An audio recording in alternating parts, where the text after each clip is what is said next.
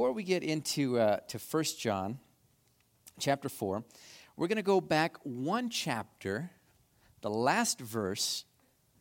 So it's going to be chapter 3, 1 John chapter 3, verse 24, so we can start digging into chapter 4. So here it goes. Now, he who keeps his commandments abides in him, and he in him. By this we know that he abides in us, by the Spirit whom he has given us. So what Spirit is this that he gives us? This is none other than the Holy Spirit.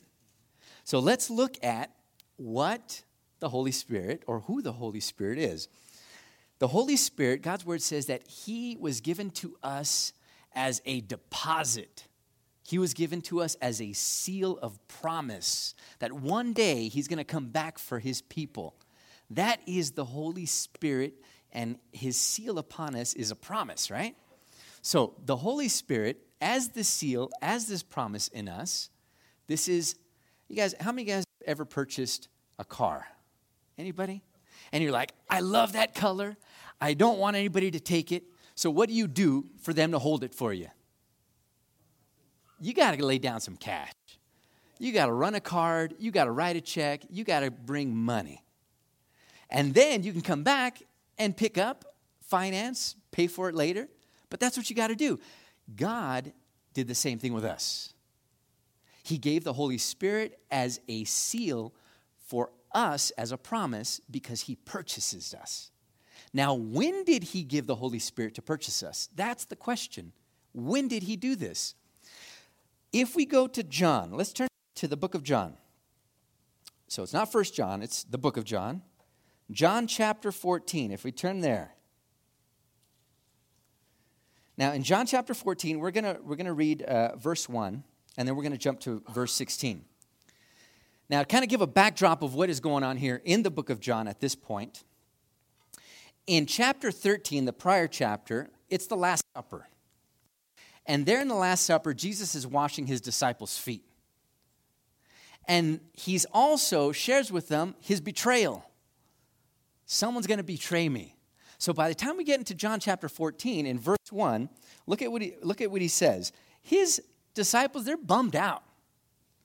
By this point, he says to them, let not your heart be troubled. You believe in me, in God, also believe in me. And then let's jump down to verse 16. And this is in regards to the Holy Spirit. And I will pray to the Father, and he will give you another helper, that he may abide with you forever. Not for a short time, not until you're alive, but forever. The Spirit of what? Of truth, whom the world cannot receive, because it neither sees him nor knows him. But you know him, for he dwells with you and will be in you. I will not leave you orphans, I will come to you. A little while longer, and the world will see me no more. That's why they're bummed out. His disciples are bummed out because Jesus is leaving. But you will see me, because I live. Because I live, you will also live. At that day, you will know that I am in my Father, and you in me, and I in you. He who has my commandments and keeps them, it is he who loves me. And he who loves me will be loved by my Father, and I will love him and manifest myself to him. And then it continues on. Judas, not Judas Iscariot, said to him, Lord, how is it that you're going to manifest yourself to us and not to the world? How are you going to reveal yourself to us and not to the world? If anyone loves me, in verse 23, he will keep my word, and my Father will love him, and we will come to him and make our home with him. He who does not love me does not keep my words, and the word which you hear is not mine, but the Father's who sent me. So he's going to send a helper. And let's jump to John chapter 16. So let's go a couple chapters ahead. And we're going to go to verse 5. John chapter 15, verse 5. This is also in regards to the Holy Spirit. The Holy Spirit is not going to come until Jesus leaves. Look at this. John chapter 16, verse 5. But now I go away to him who sent me, and none of you asks me where you are going. But because I have said these things to you, sorrow has filled your heart. Nevertheless, I tell you the truth. It is to your advantage that I go away. For if I do not go away, the Helper, the Holy Spirit, will not come to you. But if I depart, I will send him to you. And when he has come, he will convict the world of sin and of righteousness and of judgment. Of sin, because they do not believe in me. Of righteousness, because I go to my Father, and you see me no more. Of judgment, because the ruler of this world is judged. So Jesus Christ could not leave this earth by just packing up his stuff and moving to a faraway country. The only way that he could actually leave this earth is by death. That's the only way he can leave. And by dying, that is the only way the Holy Spirit could come. So the way that God sealed us or put that down payment to come back for us and how he purchased us was by him dying and then the Holy Spirit coming and sealing you and me and saying, you're my child and I'm going to come back for you one day. God, that is beautiful. That is such a beautiful thing. And there are some people that say, well, I don't think I like that idea of being purchased. Being purchased and sold. What am I, cattle? Well, maybe you don't understand the question that you're asking. Let's shed some light into that. First of all, he's not going to purchase you simply to sell you or pawn you off. He's going to purchase you to keep you forever. That purchase is a purchase for you to enter into heaven with him forever. And that purchase, that seal that he gives to you and to me, that means that his seal is going to be not for this life, just until you're alive and then you die and the seal is gone. He says that that seal is going to be forever. God, that is beautiful. That seal is your assurance of salvation for you and for me. And that is such a beautiful picture. So when he comes, he's not going to purchase, he didn't purchase you and me just to pawn you off later on. No, he purchased you and me so he can keep us with him in heaven forever. That is beautiful. Look at this. Let's turn. I love what Chuck Missler says in regards to what it cost the Lord. What did it cost the Lord for his creation? What did his creative plan cost him? Cost him 6 days. It cost the Lord 6 days to create this world. What did the plan of redemption cost him? Cost him his son's life. So if you put both of them in comparison, creation cost him 6 days. The plan of redemption cost him his son's life. Which one do you think God holds in more esteem or in higher value? His creation or plan of redemption? Totally plan of redemption. His plan of redemption cost him his son's life versus creation. Does that mean creation is not important to him? Not at all. Because from the very beginning, he had this plan set up. His purchase of you, his purchase of me, didn't cost cheaply. It wasn't a cheap cost. I mean, he gave his son for your purchase and for my purchase. So when somebody says, I don't think I like this whole idea of me being purchased, well, maybe you don't understand the cost that it actually cost him. It cost him his son's life. Him coming here, dying for you, dying for me. That's a high cost. That is a high price. And yet the world still chooses to reject him. Look at this. Let's turn to our verses for tonight. We're going to be looking at 1 John chapter 1, and we're going to start off in 1 John chapter 4, sorry. 1 John chapter 4 is where we are. It says, beloved, do not believe every spirit, but test the spirits, whether they are of God's, because many false prophets have gone out into the world. Now, if you notice there, is that spirits, or it says you got to test this, does it say test the spirit, or does it say test the spirits? Is it singular, or is it plural? Which one is it? Plural. So speaking about more than one spirit here, it's kind of weird. Test the spirits? What does that mean? Look at this. When God created Adam and Eve, first he created Adam out of the dust of the ground, breathed into his nostrils the breath of life, and he became a living being, right? From there, he takes a rib from Adam, who's already a living being, and then he creates woman out of man. Both come together, sin enters the world. And now we're fallen creation, and creation itself also is a fallen creation. Everything. Not the way that it was supposed to be in the Garden of Eden. Now, here, the Spirit, God's Word teaches that we are made in whose image? In His image, right? God's image. So if we're made in God's image, not only are we going to have God's creative abilities, the abilities to make choices, the ability to love and choose to love, the ability to hate. Isn't that amazing? Not only did He give us those abilities in His image, but He is three. He is God the Father, He is God the Son, and God the Holy Spirit. The Bible teaches that we are also flesh, we also are spirit, and we also have a soul. Isn't that interesting?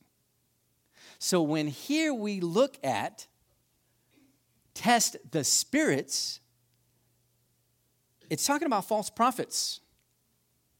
That person is telling you spiritual lies, right? They're false. Their spiritual lies is what they're sharing with you. What makes a false prophet dangerous is not the lies. What makes a false prophet dangerous are the truths that they tell, mingled and mixed with lies. That's where the deception comes in. A false prophet is not dangerous because they tell lies. A false prophet is dangerous because they mingle a lot of truth. And in between there, they weave lies, and you're like, really? Be very careful. People that are hawking and selling books, and they tell you, you know what? The Bible's confusing. What you need to do is you should buy this book to clarify what the Bible is saying. Then you'll understand what's happening. Be careful. False prophets are weaving truths. They want you to read the word, but don't read it alone. You crazy? No. You got to get my book, and then it's going to open up your understanding of what God's word's going to say. Be careful. Be careful. Red flags, run. Like the story of Samson. Man, he's with Delilah. How many times did that fool hear from her, I want to afflict you? Oh, baby, I love you. What? I want to afflict you. Just tell me your secrets. What? You're like, wait a minute. What is happening here? They weave truths and they weave lies. The dangers of a false prophet is not that they tell lies. It's that they tell many truths and they weave lies into those truths.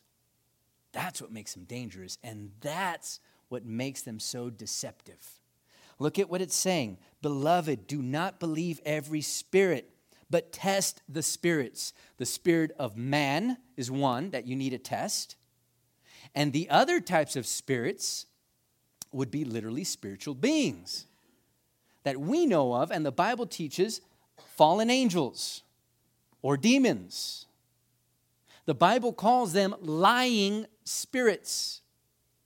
So behind these lies that are woven in to truths are lying spirits. And they're trying to deceive you. They're trying to deceive me. So how do we know the difference between what is true and what is not true? It's not like God's trying to hide truth from us. All we have to do is read His Word. Get to know His Word, and we know the truths. Before technology got all super sophisticated and they started adding all these things to dollar bills and all this stuff, back in the day, the way that they used to teach their agents how to find a false dollar bill or false money to real money is that they didn't teach them all how to handle fake money. Their teaching was, let me give you real money. Let me show you what real money feels like. Let me show you what it feels like when it's in your pocket, when it's crinkled, when it goes through the washer, when it's brand new, spanking crisp. Look at all the different watermarks. Look at all these different features. These are all the differences in real money. They were taught how to look at real money. That's it. They never brought anything that was fake to these people. So when the fake one came along, guess what? They knew it was fake because they were always in the real.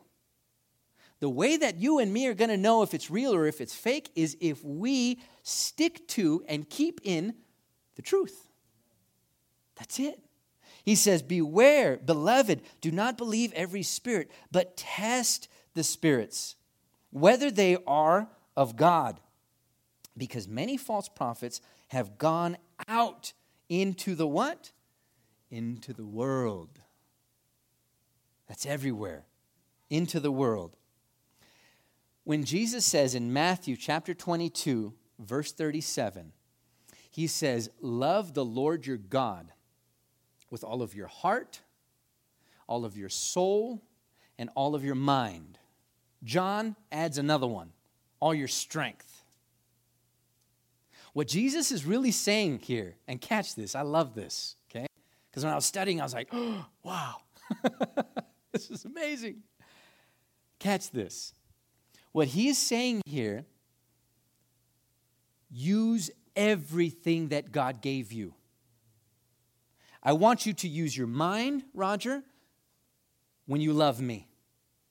I want you to use your heart and your emotions when you love me.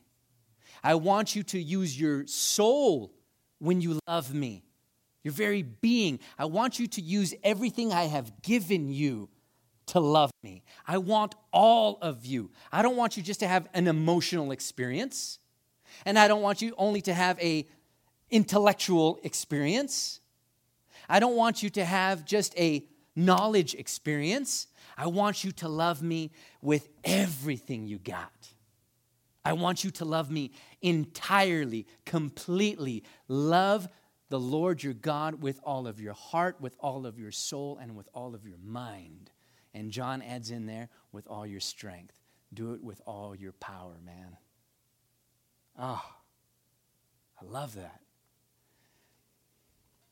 You shall love him with all your being. So, in Matthew chapter 7, Jesus speaking of false prophets.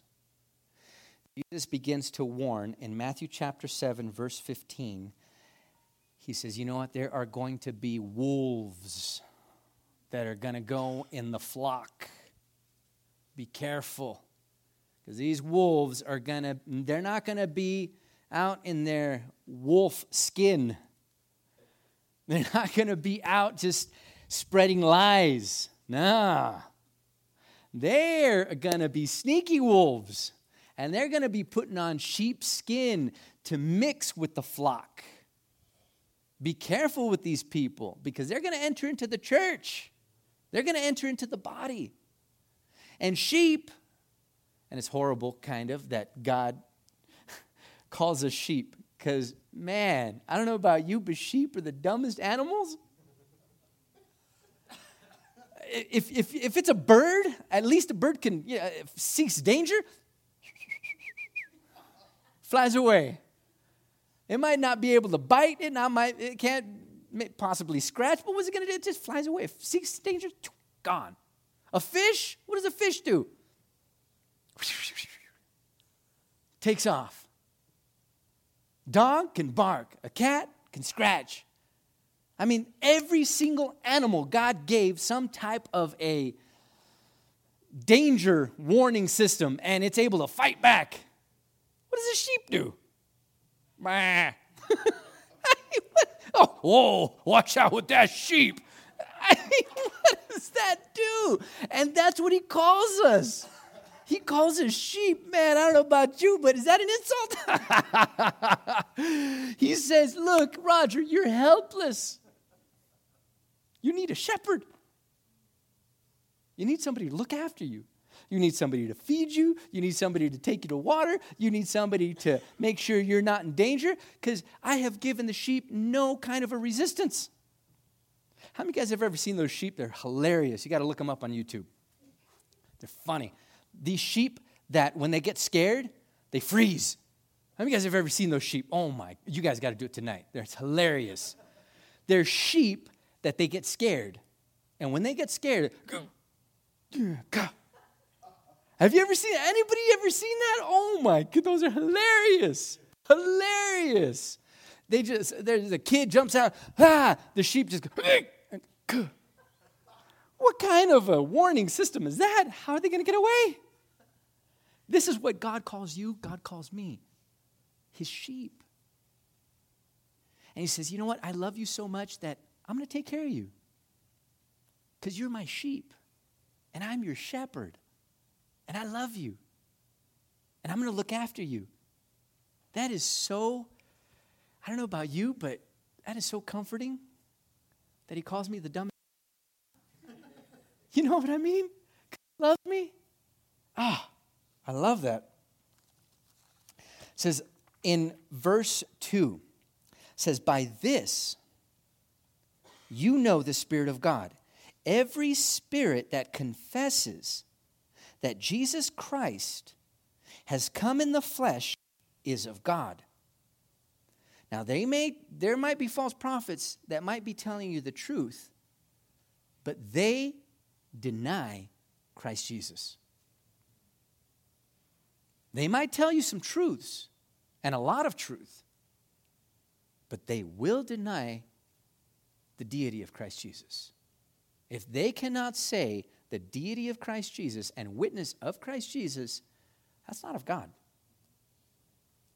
By this you know the Spirit of God, verse 2. Every spirit that confesses that Jesus Christ has come in the flesh is of God.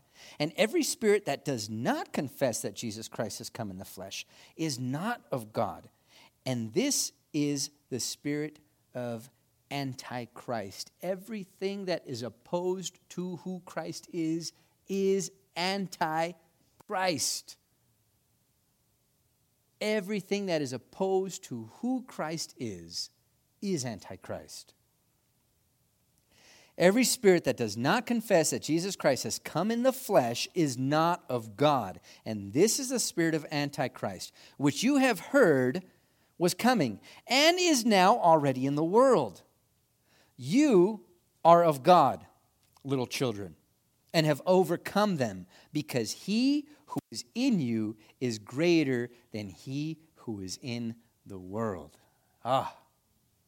That verse right there reminds me of the story of Elisha. Elisha was a prophet of God who would always warn the king of Israel of the plans from the Syrian king, because Syria and Israel were at war. And the king of Syria comes to find out that there's a prophet that is always telling the things that are in secret, the battle plans that are in secret. He's always telling the king of Israel, hey, there's going to be an ambush here. This is what's going on there. So the king of Syria gets upset, and he goes and he surrounds the city where Elisha is at. The servant of Elisha wakes up one morning, happens to be the day that the city is surrounded. He goes out there, and to his shock and terror, the city's surrounded. There's going to be a siege. horses, chariots, army is out there of the Syrian king. And he's out to go seek Elisha. He's out to kill him. Elisha, I could imagine, is waking up, getting the rocks out of his eyes, brewing a cup of coffee, who knows? And he says, Lord, open the eyes of my servant that he might see. The Lord grants the opening of his spiritual eyes to see the heavenly forces that are surrounding the mountains. God says that there are chariots of fire and riders on horses. He is seeing the heavenly host, and Elisha says, those that are for us are more than those that are against us. Don't worry about it. Imagine what peace, how comforting that would be. First, you wake up in the morning and you see the Syrian army in front of your city, and then God opens your eyes and says, don't worry, man, I got you. All these people, they're for you, and I've sent them to protect you. Don't worry. Verse 4, you are of God, little children, and have overcome them because, not because they're strong, not because they're smart, not because they're cunning. Why have they overcome? Because he who is in you is greater than he who is in the world. So it's not saying you have overcome them because you're greater than them. He is saying you have overcome them because he is greater than them that are in the world.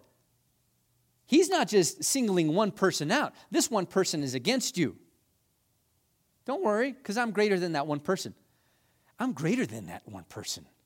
I'm greater than that person and everybody within the whole world. That's power. Don't worry about that person that's coming against you. Don't worry about that circumstance that's coming against you. I'm not only greater than that one circumstance.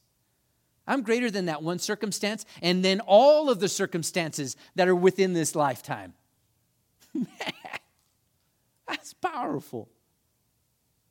I am greater than everything. And Satan, man, he's good. You got to give the guy some credit. Because this guy can throw doubt. I don't know about you guys, but I've had my moments. He can throw doubt in you like none other. He can throw things in your mind and you just start to wonder, well, I don't know, Lord. I don't know if you really do love me because look at where I'm at. And then Satan says, he don't love you, man. Look at the mess you're in. And man, is he convincing. And if you don't stand firm and say, you know what, I might be in a moment right now where my faith is being shaken. My life's being shaken up. I don't see a way out of this. But you know what, God? I don't know. I'm going to trust you. I'm going to trust you. I remember there was a time years ago when I was a pretty young Christian, a few years in the faith. Now, I remember I was driving to work. Traffic was horrendous. So I get off the freeway, start driving on the streets. Yellow light turns, or green light turns yellow. Yellow means go faster. I go faster. Boom! I T-bone an Audi. Out of all cars, why couldn't it have been like a Volkswagen Beetle or something? Had to be an Audi. And guess what? I got no insurance. Funny thing is, that's what I do. Go figure. I T-bone an Audi. Didn't get to work on time. I ended up losing my job. Got no income. Got my car repossessed because I couldn't pay for the cars. I got no job. Got no job. I got no cars. I got into an accident. And I'm sitting there and I'm saying, Lord, really? You couldn't at least keep me in the car so I can continue to work, so I can pay my rent, so I can continue to pay my car? It felt like just the rug was swept from underneath me. I don't know if you've ever had that feeling. And you begin to doubt, and the enemy starts throwing stuff at you and saying, does he really love you? When he was in the garden, Look at Satan's tactics. Does God love you? Does he really? He's trying to hold good stuff from you. He's trying to withhold it from you. Knowledge, knowing what's good, what's evil. Did God really say? He starts weaving stuff in there. Some of the stuff is true. Some of it is not. And isn't that how he works? And he's good at it. He's had, I don't know how many years he's had doing it, but whatever it is, he's good at it. And we, if we're not careful, we can fall into that trap. But his redemptive plan has been from the very beginning. The moment Adam and Eve fell into that trap was the moment God, boom, put his redemptive plan into action. What does he do? Adam and Eve, they think to themselves, oh my God, we've been naked this whole time. So what do? They grab leaves, fig leaves, and they try to put it on themselves. They sew it together and they're putting it on themselves and they're like, okay, now we could come out because, we were naked and now we can talk with God. And then what does God do? He says, leaves. Serious, you guys? Leaves. He says, no. Shedding of leaves, breaking them off of the tree, sap is not going to cover your sin. Leaves are not going to cover your sin. So what does God do? Now imagine this. Adam and Eve are in the Garden of Eden. I mean, this is the garden. If you were to imagine, okay, we live in the desert. I don't know about you guys, but I could appreciate a nice garden. You know what I mean? I appreciate when it was all raining and everything, we have the little sandbox for the kids. I moved the sandbox, and lo and behold, underneath the sandbox, grass. I was like, look, there's a patch of grass. I was all excited. I was like, I got Gracie. Gracie's like a year and a half. I'm like, bring her out here. Let her play in the grass. I could appreciate a beautiful garden. They were in the Garden of Eden. I mean, if any garden was going to be beautiful, it was going to be that one. I mean, God himself made it. How much more beautiful could it possibly be? Your imagination could just run wild, right? Gazelles. You got beautiful waterfalls. I mean, you could imagine the mist and the steam coming up from the ground and no rain. I mean, you can imagine the gorgeous garden this is. What does God do? They have never seen a fox jump out of the bushes and attack a rabbit and tear it up and eat it. They haven't seen that. Sin hadn't entered into the world yet.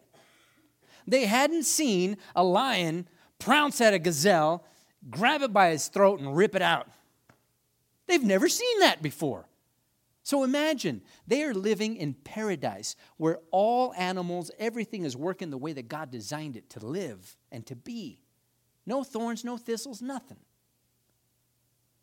So imagine what God does next for his redemptive plan. God slaughters a lamb. They're like, whoa, what in the, ugh. You're doing what? I remember when I was a kid living in Mexico. My uncles had a slaughterhouse. And they used to slaughter animals. The amount of blood that comes out of these animals, man, I cut my finger yesterday doing dishes. And a little tiny slit. But blood is scandalous. It's like, I'm like, oh, babe, look at it. Oh, my, I can't do dishes no more. Look at this. And she hates blood, so she's like, oh, don't let it. She faints when she sees blood. Go figure. So blood, you can imagine, a little thing is just, you can imagine God slaughtering a lamb in front of them, something they've never seen before. They've never seen it in nature. That has never happened before in their life. And God slaughters it. You can imagine, God is not trying to, put buckets under there and make it sanitary. No, he slaughters this thing. That blood is spilling and probably gushing everywhere. Now, God probably doesn't miraculously say, I'm going to kill this animal and no blood's going to gush out. This is going to be a bloodless animal. Because then that would ruin his picture of what Christ would do, the shedding of the blood. Are you with me? So, if he wants to still paint that picture for us today, what would have happened is that he would have slaughtered that lamb, and that lamb would have gushed blood. Now, if the blood would have gushed, and God himself takes the skin off of that lamb, off of that animal, and says, this is your covering. I don't think God says, let's put some salt, let's put it in the sun, let's dry it out, let's make sure it's nice and kosher, and then we put it on you. I am pretty certain God slaughters the lamb, blood everywhere, takes the skin off of this animal, and then he says, here, put this on. Bloody and all. This is your covering. Sin is ugly. Sin is nasty. It is gross. But there will be a time that I am going to slaughter my son, the lamb, that will take away the sins of all of the world. Look at this.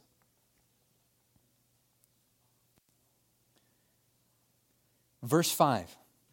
They are of the world, therefore they speak of the world, and the world hears them. The message is popular, and the world loves to hear it. God says that in the end times, they will raise up prophets for themselves, for them to tell them, tell me how great I am. Tell me how beautiful I am. Tell me this, to tickle their ears, it says. God says, beware. Look at this. They are of the world, and the world hears them. We are of God. He who knows God hears us. He who is not of God does not hear us.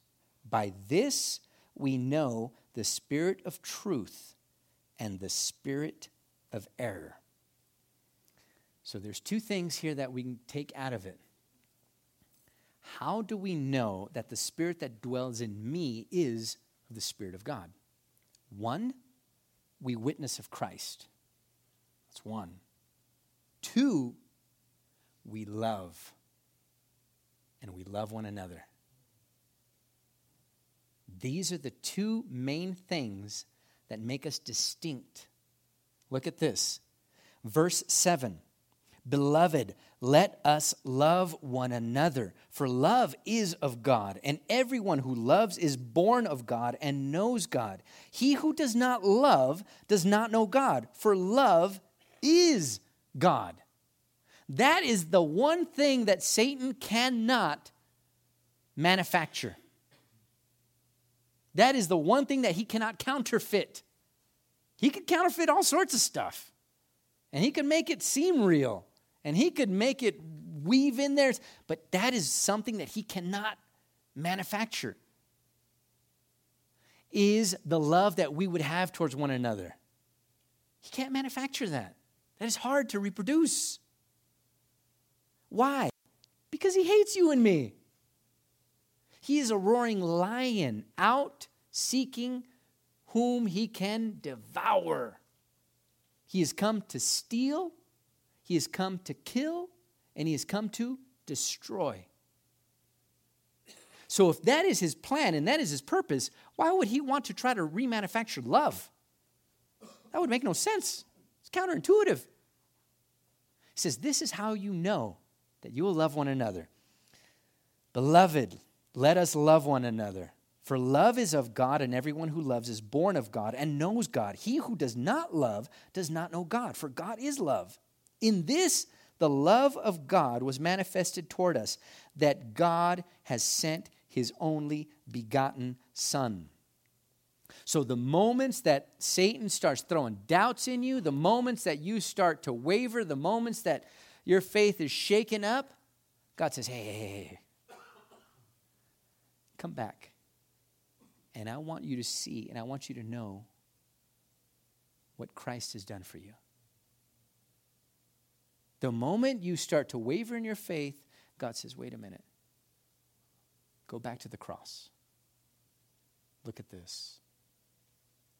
My son, even while you were yet a sinner, He paid the penalty of death for you and for me. The moment your faith starts to be shaken up, wait a minute, look at the cross. He paid and he ransomed you for himself. The price of the plan of redemption was his own blood, his own life spilt on that cross for you and for me. The moment your faith starts to be shaken up and it starts to waver, go back to the cross. He says right here in verse 9, in this the love of God was manifested toward us. How? That God has sent his only begotten Son into the world that we might live through him. In this is love.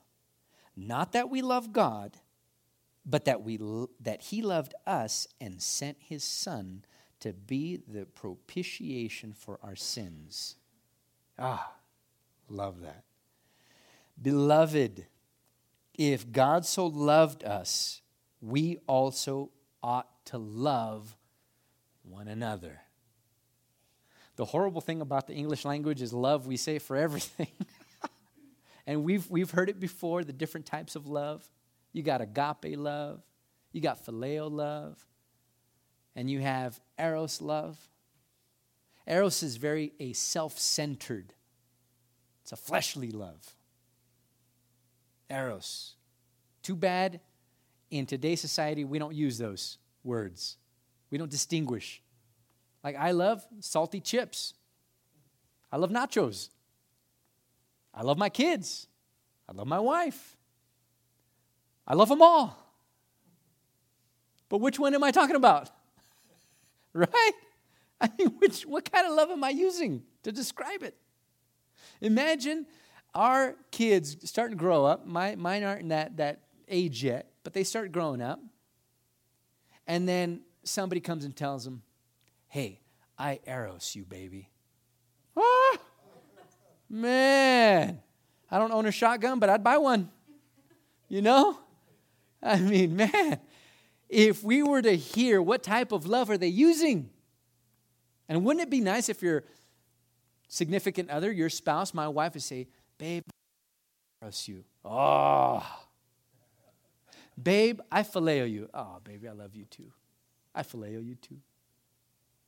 Babe, what are the differences? Eros, very self-centered, for me kind of love. A selfish love. This is for me love. You can put potato chips in there. It's for me. For my gratification, not yours. I'm going to eat these nachos and I'm going to love it. I'm going to eros it. Phileo is a brotherly love. It's a give and take love. You're giving and you're expecting to receive. It's reciprocal. It's the kind that you find in a family unit. And then you have agape. The agape is a giving love. I am giving to you without expecting nothing in return. That is the kind of love that I give to my kids. It's an agape kind of love, where I'm not expecting anything back. I love you just because, man, you're cute. My little girl, I love her, put her in the patch of grass so you can play, just simply because I love you. I want nothing back in return. Now, she smiles, and I'm like, oh, that's my reward. You know what I mean? I guess it is a little selfish. Okay, I'm human. This love that he says, love one another, he's not using eros. He's not using phileo. He is using agape. This love that we should love one another, he's saying, God loved you, and you should also agape and give to your brothers. Not beautiful. God.